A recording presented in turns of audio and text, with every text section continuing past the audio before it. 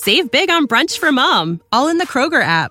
Get 16-ounce packs of flavorful Angus 90% lean ground sirloin for $4.99 each with a digital coupon. Then buy 2, get 2 free on 12 packs of delicious Coca-Cola, Pepsi, or 7-Up, all with your card. Shop these deals at your local Kroger today, or tap the screen now to download the Kroger app to save big today. Kroger, fresh for everyone. Prices and product availability subject to change. Restrictions apply. See site for details.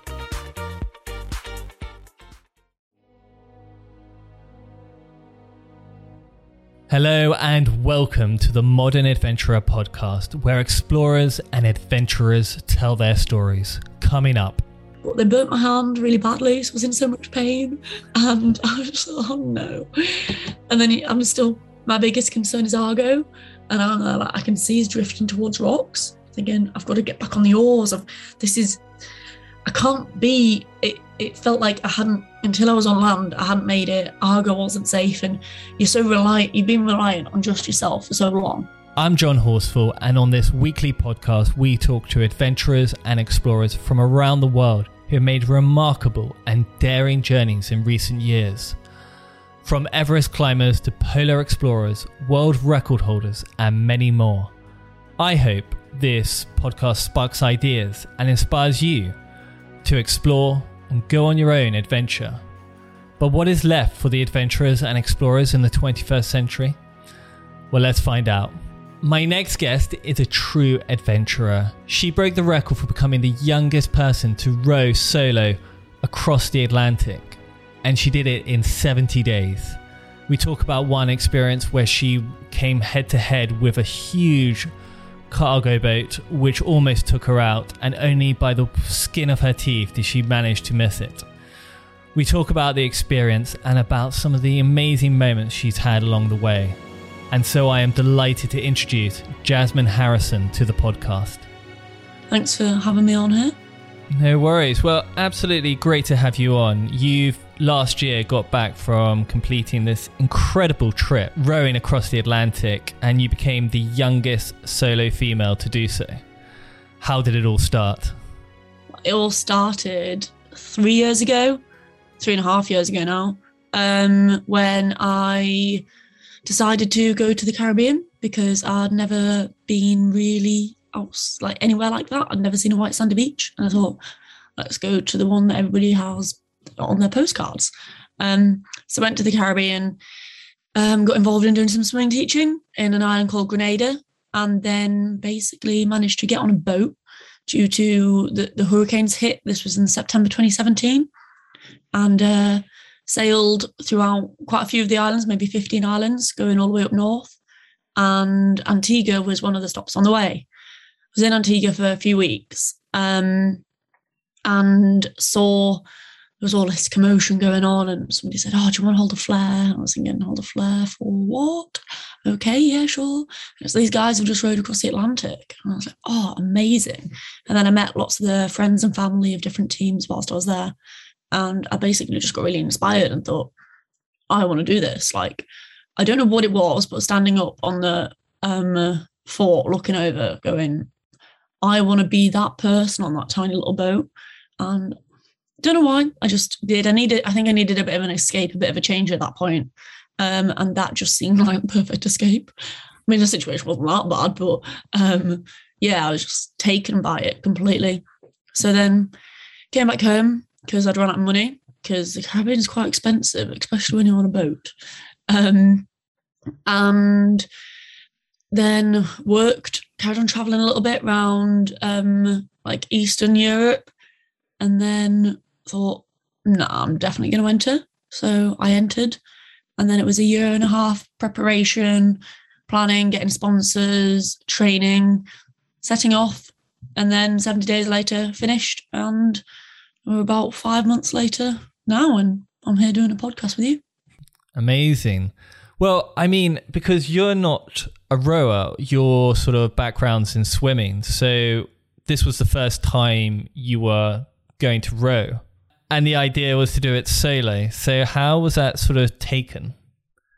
In terms of by like other people or the decision for me to do it? Well, I sort of imagine, because I remember my first big trip, and when you, let's say, haven't ever done anything that big to suddenly go from nothing to the biggest, which I think sometimes the best way. I imagine there was quite a few naysayers around. Yeah, but also I didn't really make it like a big deal. I was just sort of, I didn't really tell anybody for 6 months after entering that I'd actually sort of entered it. I told my friends and said, oh, I'm just going to do this rowing thing.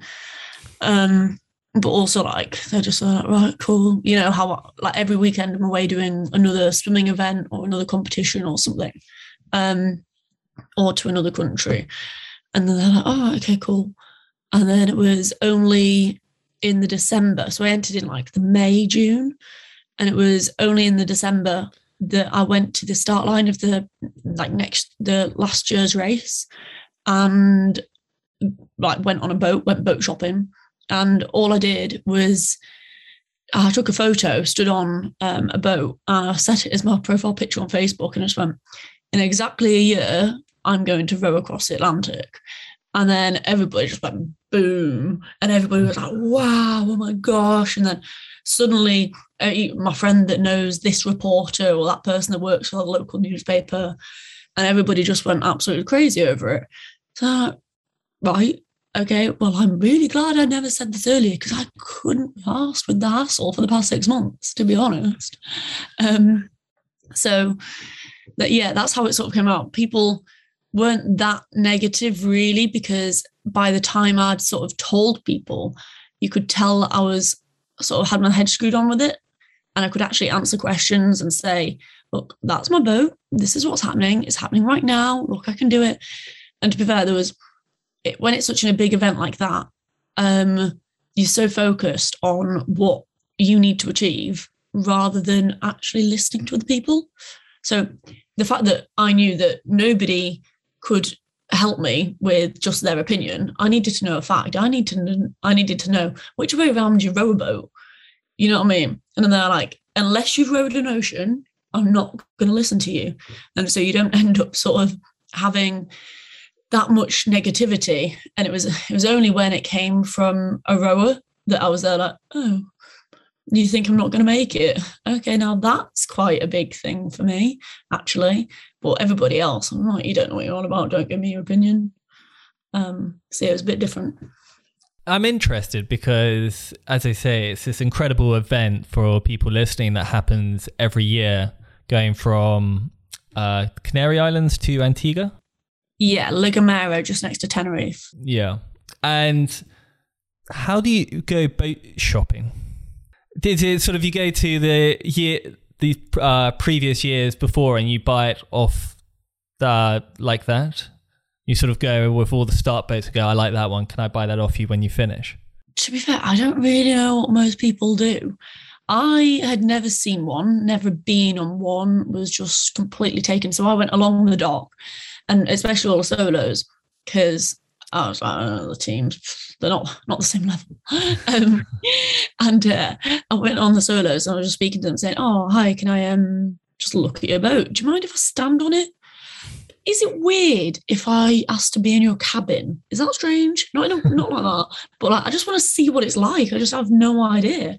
And I just sort of was more taken by the different designs and what people had done. And it was actually just more sitting in one and feeling like, is this the right thing that I've done? Could I sit in one of these cabins for potentially like 100 days? So that's what I was doing. And then I was going along the different boats. And then there was one boat that I asked to sit on, literally just sit on the rowing position and just go, could I sit here? And it just took me. Don't know why. I just really liked that boat. There was something about it. And I sort of asked how much it was going to be, and like what you do, how do you buy a boat? And to be honest, he was really, really useless. Didn't help me at all. But then I don't blame him, because he was about to go do a row, but also he was useless afterwards. And it was, I sort of needed time to decide. And it was in like the January that I went, and somebody said to me, that's the boat that you want. Well, you best actually put a deposit down. I went, you need to put a deposit down. So I'm like, I've never bought anything. Like, big in my life. I never bought a car or done anything like that. So I was thinking, deposit. And I was like, I need to get hold of this guy in the middle of the ocean. So I'm like, messaged his like Facebook page, and they replied saying, oh, we'll speak to him. I said, I need to give you a deposit. How much deposit do you need? I don't know whether I've got it, but I need to buy this boat. Like panicking that this boat that I just really, really wanted was going to be gone by somebody else. And that's how I did it. I have no idea. I think a lot of other people actually get boats made for them. They get them done brand new. But I had not a single sponsor at that point. And it was just like, I thought that because I loved this boat, everybody else would. And so I was like, I need to fight for my boat. Nobody else wanted it.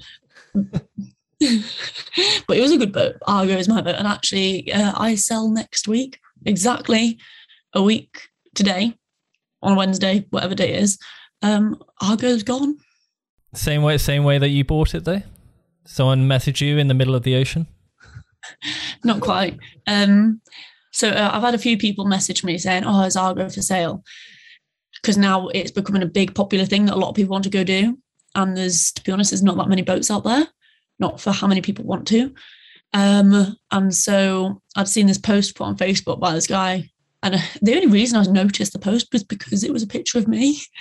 It'd taken like one of the ones at Atlantic Campaigns, the race body had taken of me and Argo out at sea and put it to this page saying, has anybody got a solo boat for sale? And I was like, that's rude. That's me. How that boat is for sale? Excuse me, thank you.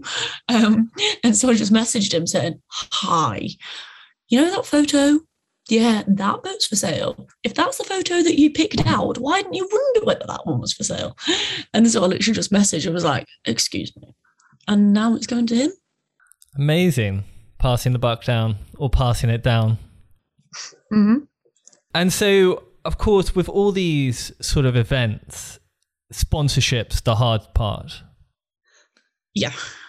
How did that sort of come about? Because you got your deposit down for the boat. You had the boat, but also, I think, unless you've got huge pockets, you need sponsors to sort of go about. And so how did you go about it? I'd started actually trying to get sponsors the previous 6 months before even the race start. And I was sort of going on company websites, Googling about them a little bit, and then just sort of messaging them, sort of send an email. Look, this is what I'm going to do. It's completely naive. I had no idea. I was like, well, why wouldn't Amazon want to send me money? Stuff like that. You see the big sponsors on every sport event and I think, oh, this is going to be a big sport event. They'll sponsor me too. They've got loads of money. They don't want it. They probably get requests all the time. They don't care. And so I sort of changed dramatically on my approach of just sort of lying there on the grass in the middle of summer, sending a random text to Haribo saying, will you give me some money? And then I decided that I would stick local. Because where I live, there's a lot of big companies anyway. So in our town, everybody knows everybody. So I thought, let me ask everybody that I know if they own a business. And I suddenly got really tuned into every single person that came into the pub. I'd look at their work shirt and I'd see because they always come for a pint after work. And I'm thinking, oh, who do you work for? Are you the owner? And it gave me ideas of businesses. And then you start speaking to somebody. I said, do you know a friend that owns a business? Do you own a business? Sort of collecting knowledge of people and then say, oh, I'm looking for people to sponsor me. Who sponsors local things? So I basically created a massive list of smaller sponsors that I would approach to then much bigger ones, like on huge industrial estates that are multinational. So I basically sent a couple of messages and found out as much as I could. And I figured, nah, we're just going to walk right in there. Just walk straight in. Don't even warn them. So they can't even sort of prepare a speech to say no. And I go in and I said, hi, could I speak to so-and-so? Somebody that I found out through somebody. And then they say, your friend, whatever, told me when they were very drunk that you would sponsor me. So you're going to have to. So I did that. I just found out the name of somebody, walk in and say, this is what I'm doing. Will you sponsor? And most of the time they then said yes. Well, I say most of the time, there was probably only about 5 occasions that I actually managed to do that. And especially when you've got one, that's quite well respected, suddenly you're going to get loads. And they sort of, I say loads, they chain on from each other because everybody likes to be sheep and they follow each other. Well, they sponsored you, but well, I'm going to have to. They can't get their foot in something that I'm not, and it was quite funny, the competitive sort of thing throughout all the local businessmen.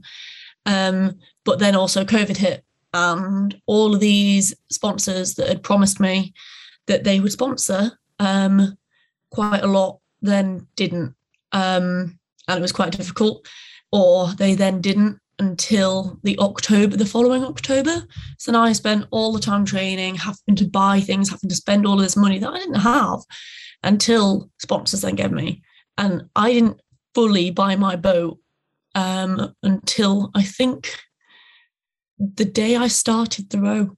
I think that's when I did my final payment. I was sending him like payments as soon as I'd get a sponsor in, I'd then send off. Just because I was like, please, can I do that? Because otherwise I can't pay you. But I'd put my deposit down, so it's my boat. And then also the payment for the race entry fee and stuff. But it was difficult to find sponsors. Just COVID was the biggest pain ever as well. And nobody wants to believe that at that point I was only 20-year-old girl that's only ever really spam and gone traveling like most people. I was actually going to do something so big and cool. Some people are like, I'm straight on it, I believe you right away. And other people, they're like, nah, you're all right. Did you know that you were going to be the youngest solo female to do it? Yeah, I did. Because that's a sort of good USP for sponsors.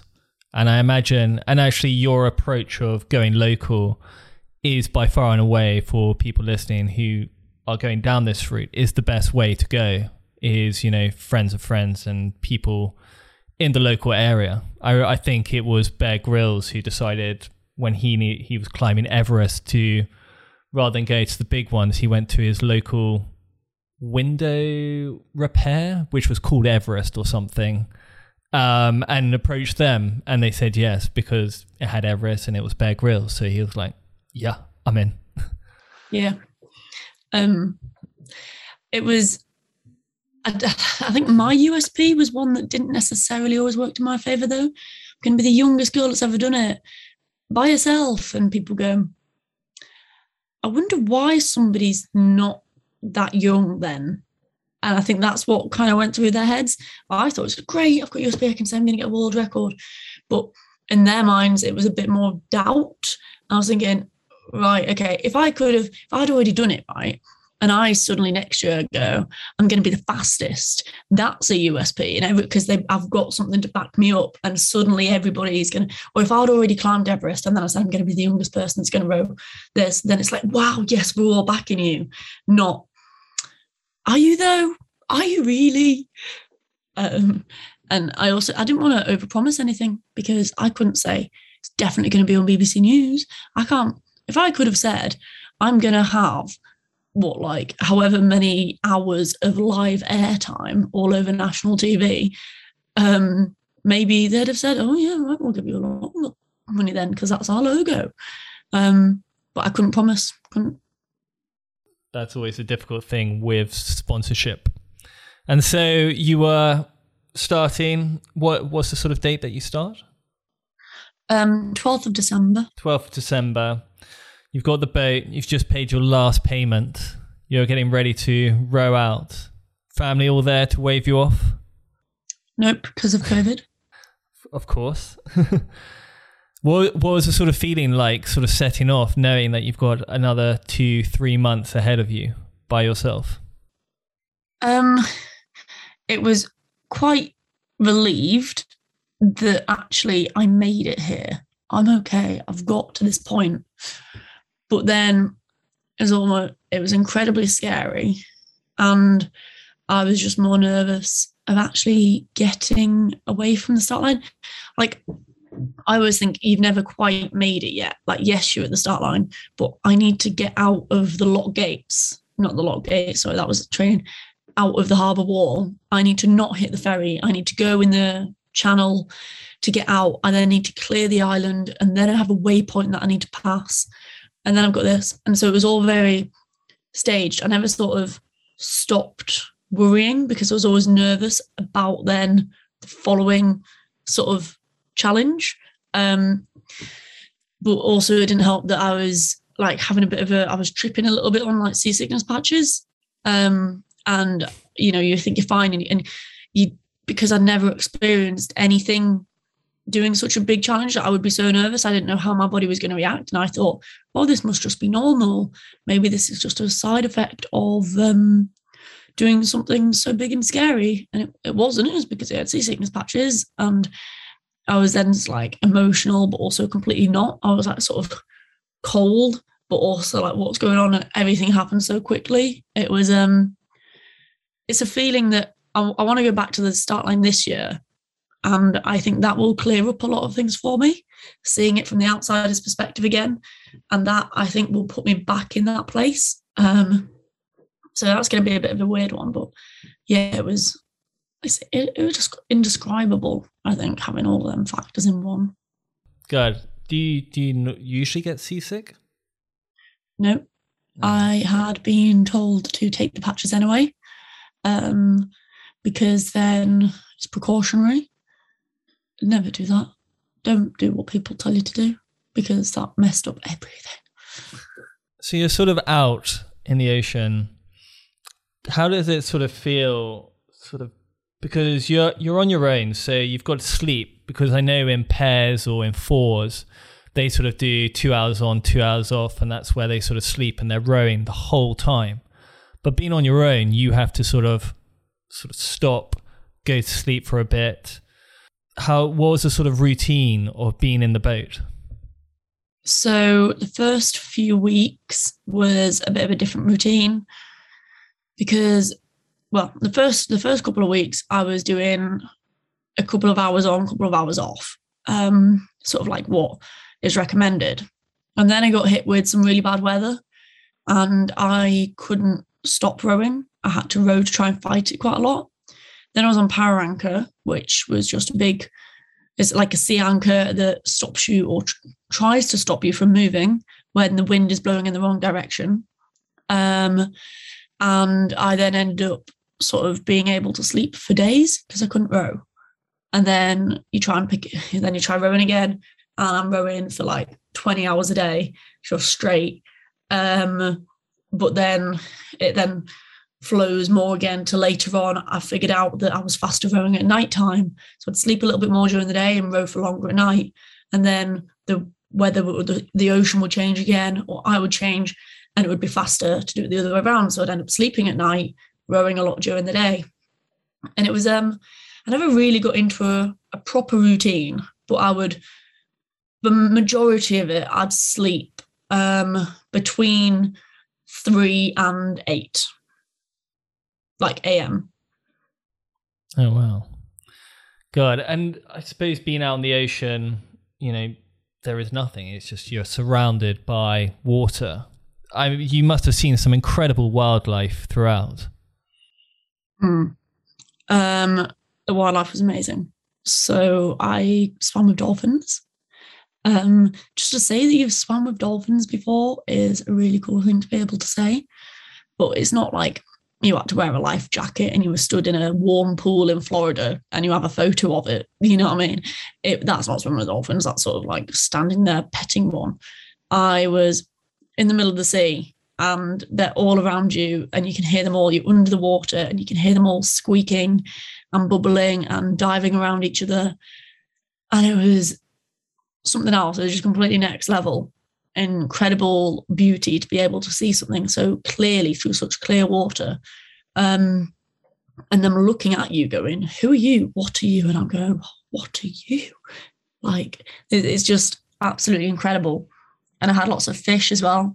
So I think I wasted quite a long time of rowing, watching wildlife. I didn't care. I'd drop my oars and just watch them. I was meant to be rowing and I spent 3 hours filming some fish because they were really pretty, which they are. And it was really, really cool. I had whales. I had some little pilot fish, some stripy fish under the bottom of my boat. Like every single day they were there. I had tuna, I had dorado, I had a marlin as well. I had a big striped marlin to say hi. I had flying fish, lots of flying fish. Even had a squid land on my boat. And I also had a crab, which is a really weird one. Literally like 40 days in, I had a tiny little albino crab that was just said hi. I was like, pretty sure you shouldn't be here. And it really questions your my knowledge as well. I was thinking, crabs, they should be at the seaside. They need rocks and sand. They don't need thousands. And I felt really bad. Like this guy, he was clinging onto the bottom of the boat because he was there when I was cleaning it.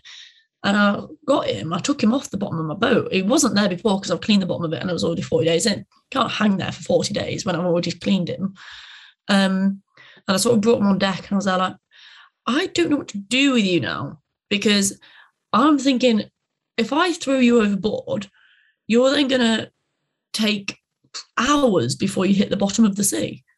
Like, what do I do? And so I did. I was like, well, I can't leave you on the boat because, there's nothing for you to eat. You're just going to have to go back in the sea, mate. Sorry, but I just don't know. I wish I knew stuff and I should maybe Google it, but I also don't want to find out that I did the wrong thing. But, so when you were swimming with dolphins, did you sort of just strap yourself on? Because you can't really not strap yourself on to these boats because within a second they could be 100 meters away from you. And so did you just sort of float there and just swim around while they sort of circled you, or? Yeah. So I always, when you're rowing, you have to have a harness on around your waist and you're always attached to the boat. And then when I swam, I just put myself on an extended lead of just a rope that I had attached and jump in, go swim with them.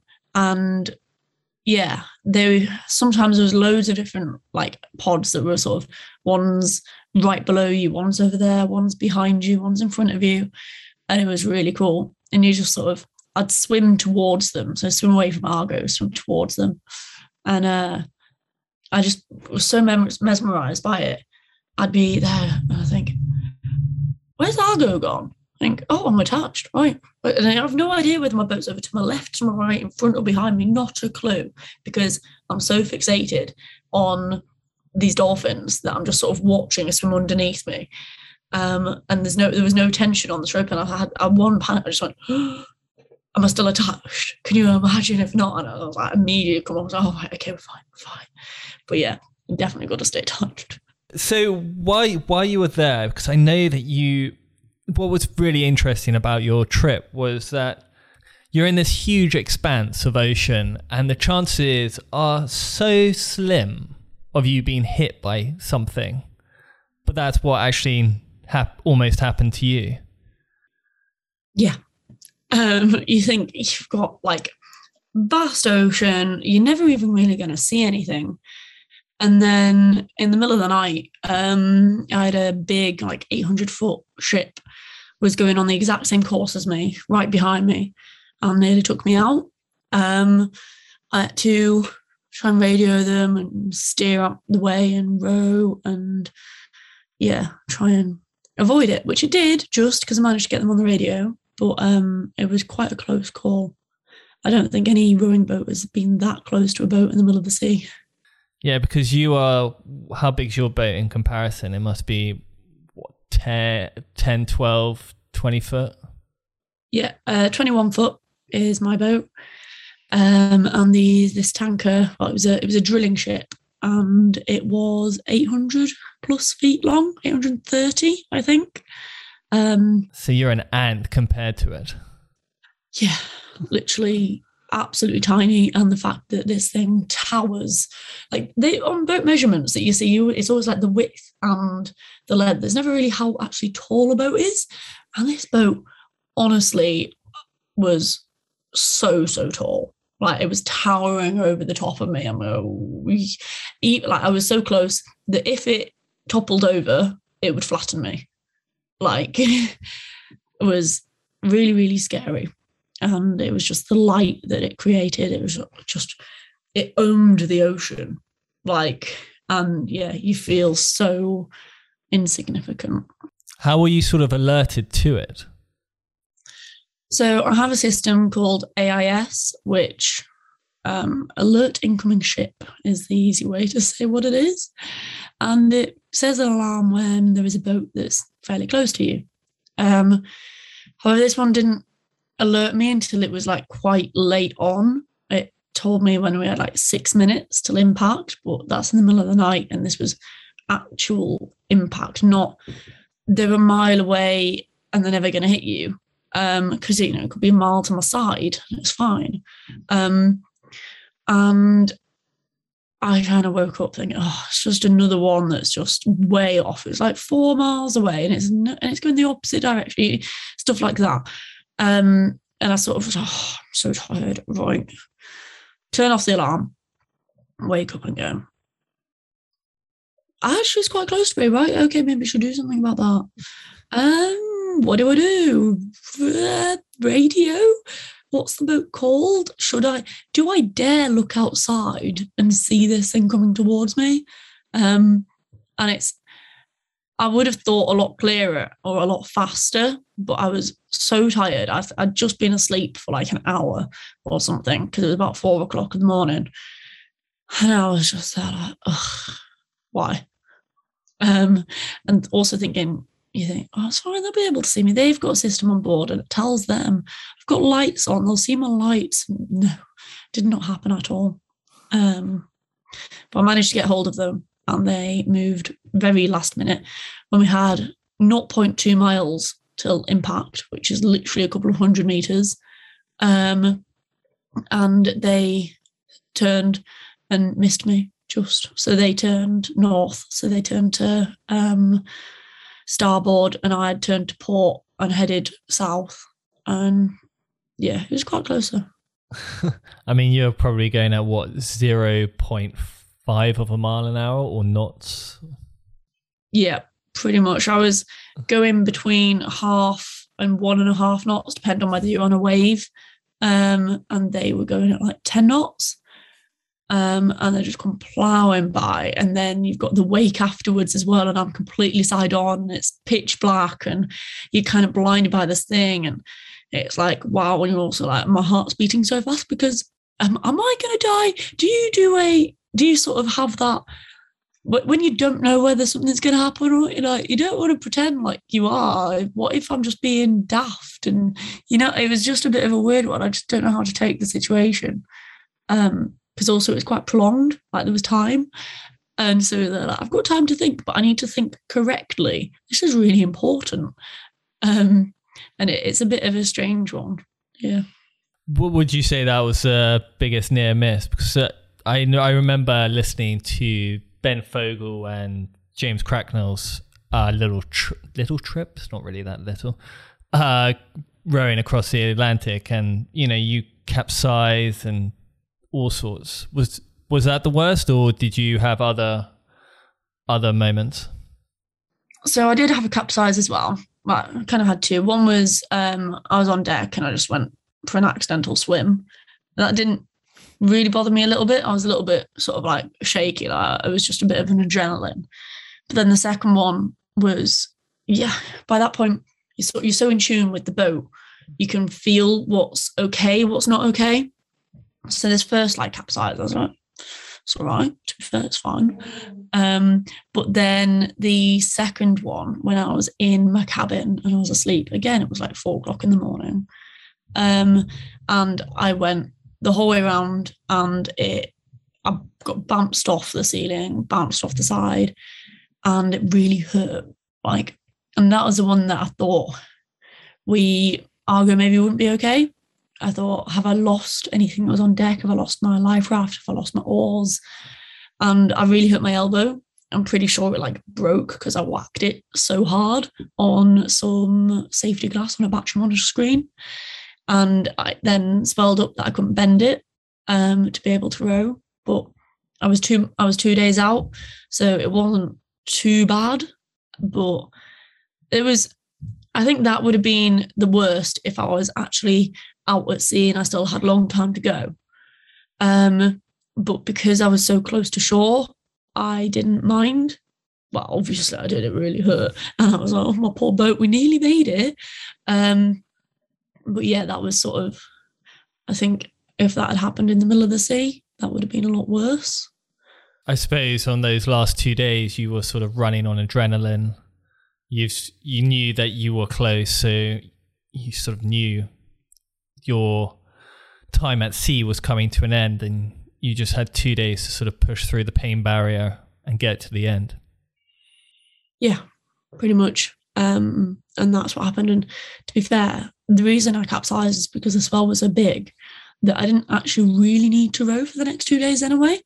I had to be awake to make sure that I was steering in the right direction, but it was such bad weather. I only really needed to row for the last day to make sure that I could get in, but I had like 24 hours recovery time after the capsize anyway. So it was okay. And at that point, I knew I was going to arrive in on Saturday. I didn't care what time or anything like that. I was just, you know what, when I make it, I'll make it. I just wanted to come in on a weekend, and I still was, even if I didn't row. So it was fine. And I needed that like day to sit there and take everything really in. You know, I don't need to be rowing. I'm on my boat. I'm in the ocean. Antigua's just over there. Let me enjoy and savour and watch this sunset properly. Let me not play any music and let me just absorb this world. Which, yeah, whilst obviously sat there going, oh, my arm, I forgot that really hurt. But it was something magical about the last few days. Yeah. You sort of had time to reflect. Yeah. Before I then got hit massively with media and cameras and people. There was suddenly a lot of people. And after 70 days of seeing no one, you suddenly were surrounded by crowds and all sorts. Yeah. What was the feeling like when you came into the bay and you could see? Actually, family probably weren't there because of COVID as well. So my mum got there.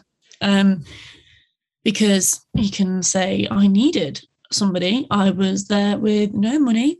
I had no phone that was working either, and no clothes. So I needed to have somebody to be there, basically. And it was elite athlete, so you could get away with having one person. Okay. And so, yeah, what was the feeling like when you rode in? Again, it was a little bit like the start. It was the most amazing, wow sort of thing, but there was so much else to worry about. So I was panicking again. I've not seen land in such a long time, and suddenly you see land, and that's the one thing that I'm really scared of on a boat, because I always feel that you're so small and you've had the ocean. Suddenly there's land there, and 5 meters away is way too close.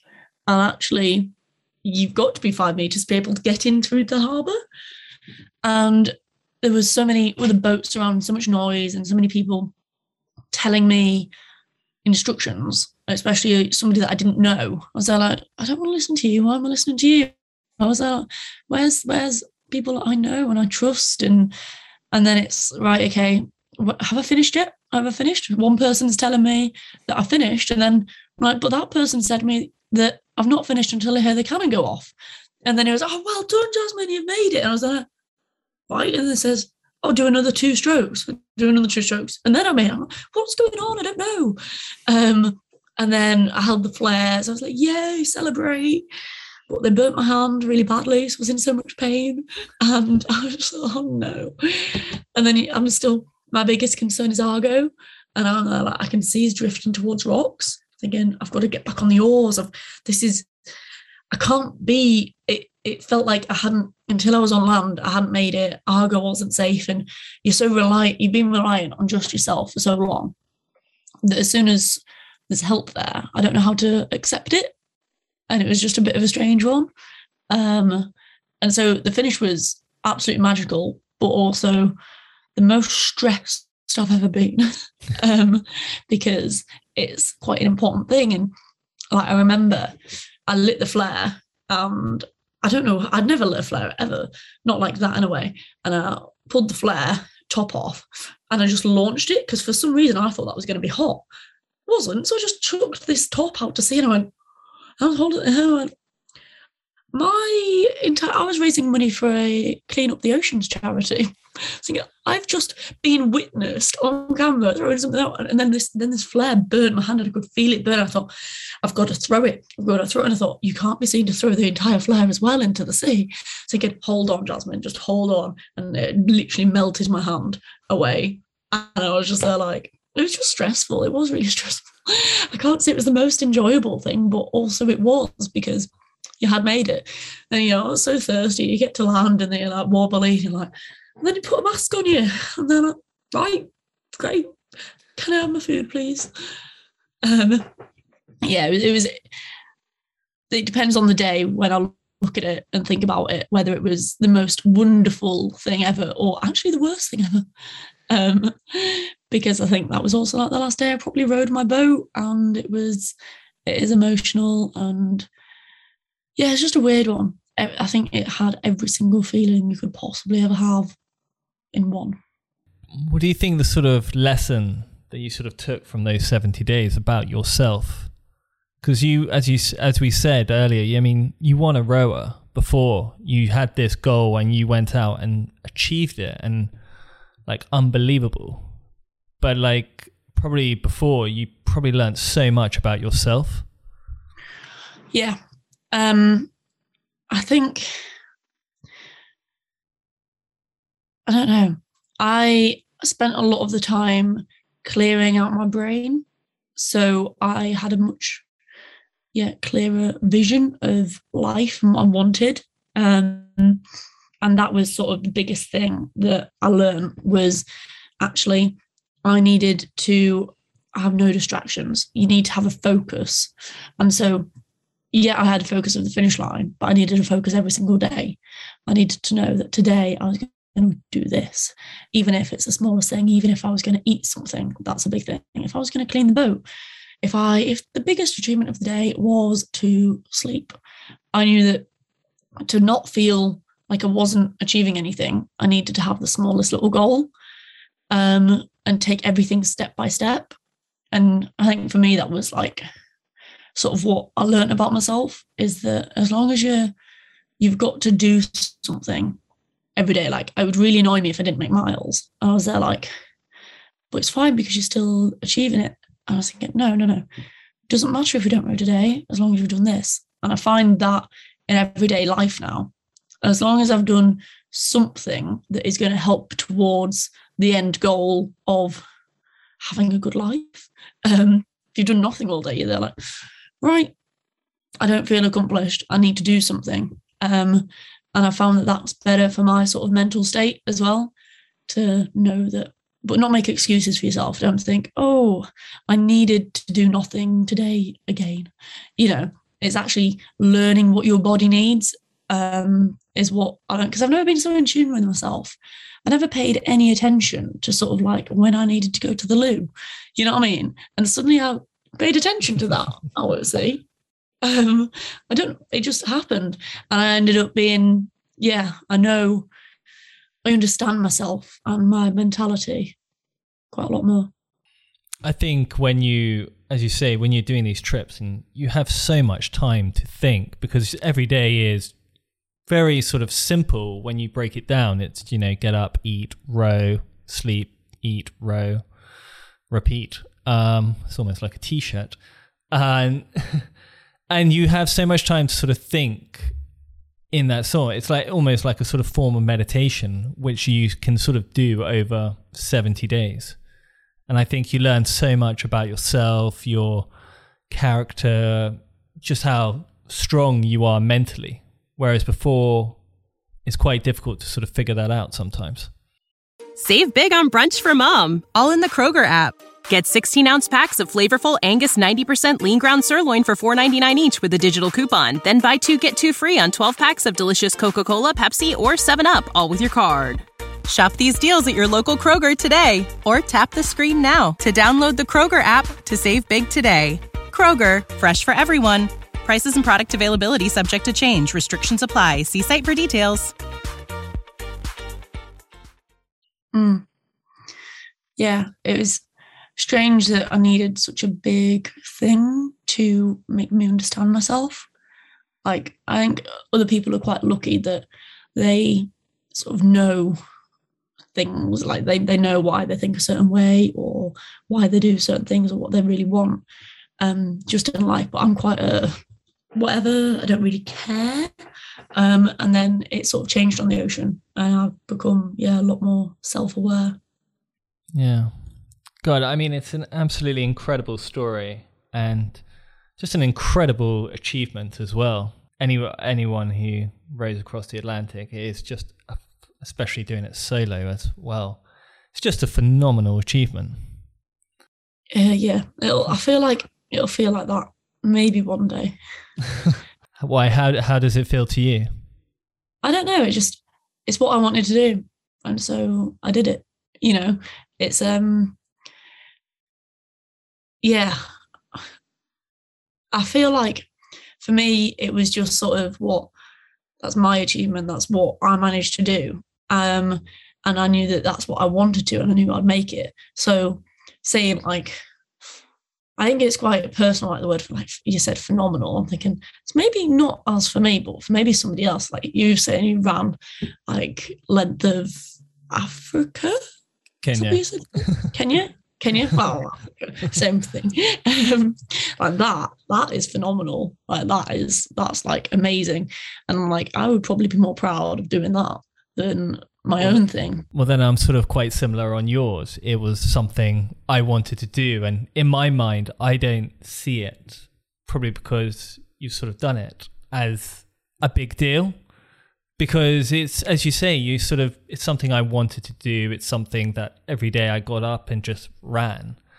And probably like you, every day you got up and row. And at the end, it's a great sort of feeling of achievement, but it's something you don't think too much about. Yeah, it is a strange one. I'm just like, it's just a story for me. Yeah. I don't necessarily always see it as an achievement. I just see it as something to talk about, as a story, like something interesting. Well, it's a great story. Thanks.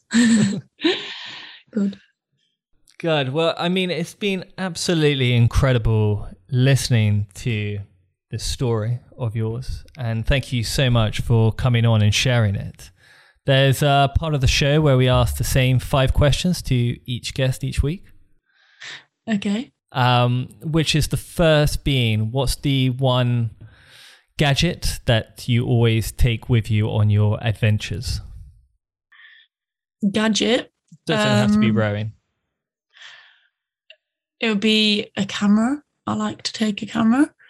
But then again, half the time I've never had a photo of cool things. Yeah, I'm not really a gadget person because I travel quite lightly, but it would have to be a camera or a phone, probably. It'd be something to just take a picture on.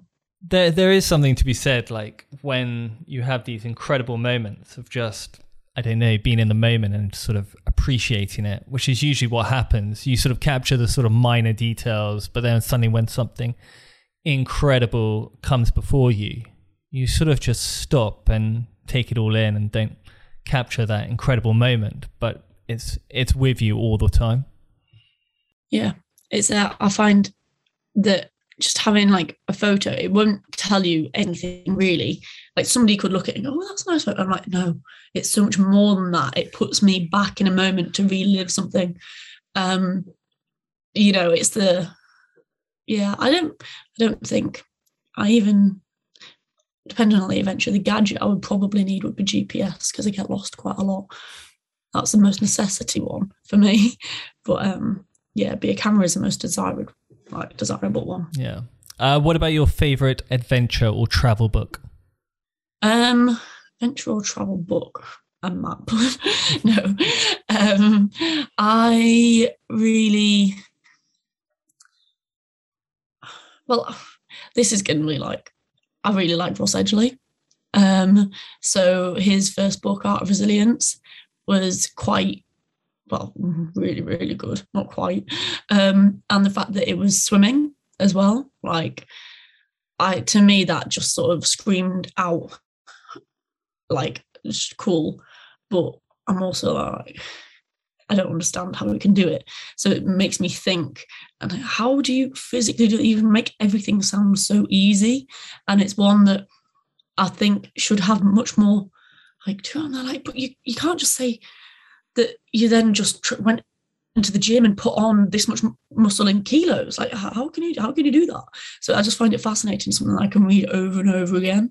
And it's got everything in it. It's got science, mentality, adventure, and swimming. Perfect combo. Mm-hmm. Why are adventures important to you? Because it gives people life. Like, it gives me life. And it's stories. I like to be able to talk to people and have something, the smallest thing that reminds you of a time or something funny that happened. And everything it makes things relatable. Like, you have an adventure and suddenly you can be talking to anybody and you find something that, your adventure has taught you about, either listening to that conversation or being able to join into it. And I think it's really important just to get outside, to build up confidence. And it's also fun. I like having fun. I like things that are cool. Like, adventures are cool. You can't have an uncool adventure. Yeah. No, very true. What about your favourite quote or motivational quote? So there was one that was from the first guy that rowed Argo, my boat. This is his quote. And it is, be stronger than your excuse. But I sort of changed that when I was rowing a little bit. I was thinking, be stronger than my excuse. But I don't have an excuse. How can I be stronger than my excuse when I don't have one? And it sort of, I remember thinking about it quite a lot. I thought, right, don't give yourself an excuse. And then if you happen to get one, be stronger than it. And sort of broke it into two parts. And so I don't really know whether it's a quote. Don't give yourself an excuse. And then if you do, because, we've all got to have a fall now and then, be stronger than it. And then I'm like, if you can't be stronger than it, well, you're having fun. No, not quite that. But yeah, be stronger than your excuse is the official one. And you can adapt it to whatever you feel like. People listening sorry, that was done by Mark Slats. Mark Slats. Yeah. You could slightly change it and have it by yourself almost. Yeah. Don't give yourself the excuse, Jasmine Harrison. But if you do, become Mark. People listening are always keen to travel and go on these grand adventures. What's the one thing you would recommend for people wanting to get started? To be honest, I wouldn't recommend anything, because you've got to make it yours. It's got to be your adventure. So for me, whenever I've done any traveling or gone to like a random country, I've been like, I pack lightly and I've just gone to the cheapest place. And I've always been determined that I want to look for something cool. Like, I don't care as long as it's cool, but that's because that's what I'm into. Like, your adventure is very personal. I think it's a really personal thing. And so it would actually be, don't listen to anybody and their advice, because the advice that I got given was to wear seasickness patches. And look what happened. And it ended up making me blind and going in circles, and I lost 3 days worth of rowing. So, don't forget hallucinating. I ended up seeing people that weren't there. So I think biggest advice is follow your path rather than listening to others, because I'll have done something like that maybe another person wants to, but it's not quite the same. It's never the same if you're exactly trying to copy something. I think people are always trying to go for, something unique, and in the world of sort of exploration, it's very difficult to find something that's unique, to you. And so by creating your own sort of adventure, whether it's you rowing across the Atlantic, you can create it and you have your own experience from it. Your experience is completely unique to you. No one else is going to have that experience. And so by doing it, is this making sense? I'm not sure. You create your own sort of story to tell. Yeah, I was thinking on what you've just said, is don't force an adventure either. Like, it should be, for me anyway, it took me so long to decide to definitely do it. I've got to, if it's going to be a big thing and something that's going to really mean a lot and make a big impact on your life, don't take it lightly. It's got to be sort of, you got to know your own mind. So don't do it because somebody else told you to, or because somebody else did that. It's, what do you really, really want? And that's what you've got to go for it. But also, you can turn anything into an adventure. Like, you just can. If you want to turn going to the shops into an adventure, do it. You know, you can. How would you recommend doing that? Have fun. Do you know my favourite one? I'm not a weirdo. I just sit in other people's trolleys and see what they do. And sometimes I say, oh, no then, and push you along, and you're just like, oh, cool, that aisle please. And you know, it's just fun, and you meet people, and that ends up being an adventure, and you don't know what's going to happen. Like, they might be like, oh, nice to meet you, and you've got a friend. Or dress up. This was the one during like lockdown, was to dress up really smart, to go to Tesco's or whatnot, dress up in black tie, and just to go do your shopping. It's your one day out for the week or something. Like, and that's an adventure. You can do what you want. It's a funny one. It's a funny world. Finally, what are you doing now, and how can people follow you in the future? So at the moment, I am at the start of putting together a new adventure challenge thing for next year. It's sort of in the very early stages of planning. So much so that when I explained earlier about I never told anybody for the first 6 months, because otherwise it just went crazy. I'm not ready for that yet. I can't answer enough questions. So I'm planning on doing something next June, over the whole of summer. And the best way to follow is social media. My name is Jasmine Harrison, Instagram.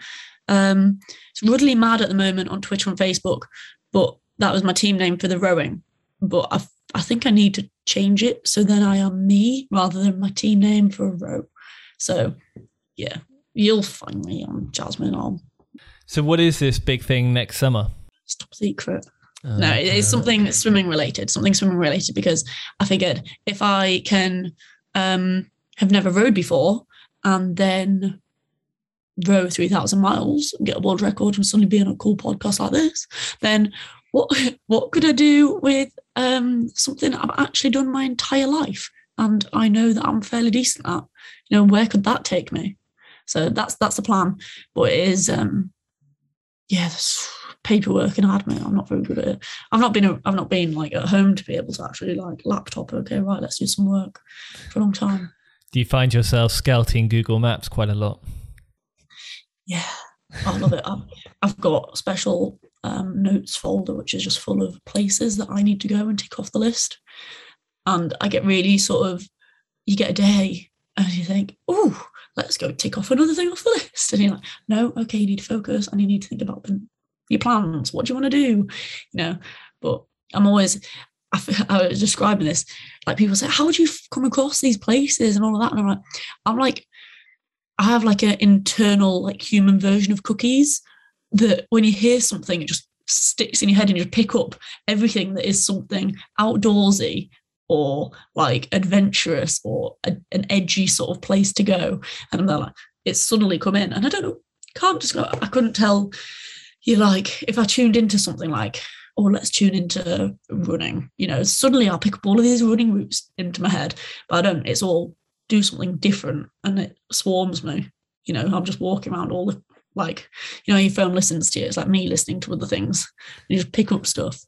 Jasmine, I can't thank you enough for coming on. It has been absolutely incredible listening to your story and can't wait to see what this big adventure next year is with the swimming. Yeah, well, we'll see. It should work. It should go ahead. It'll be fine.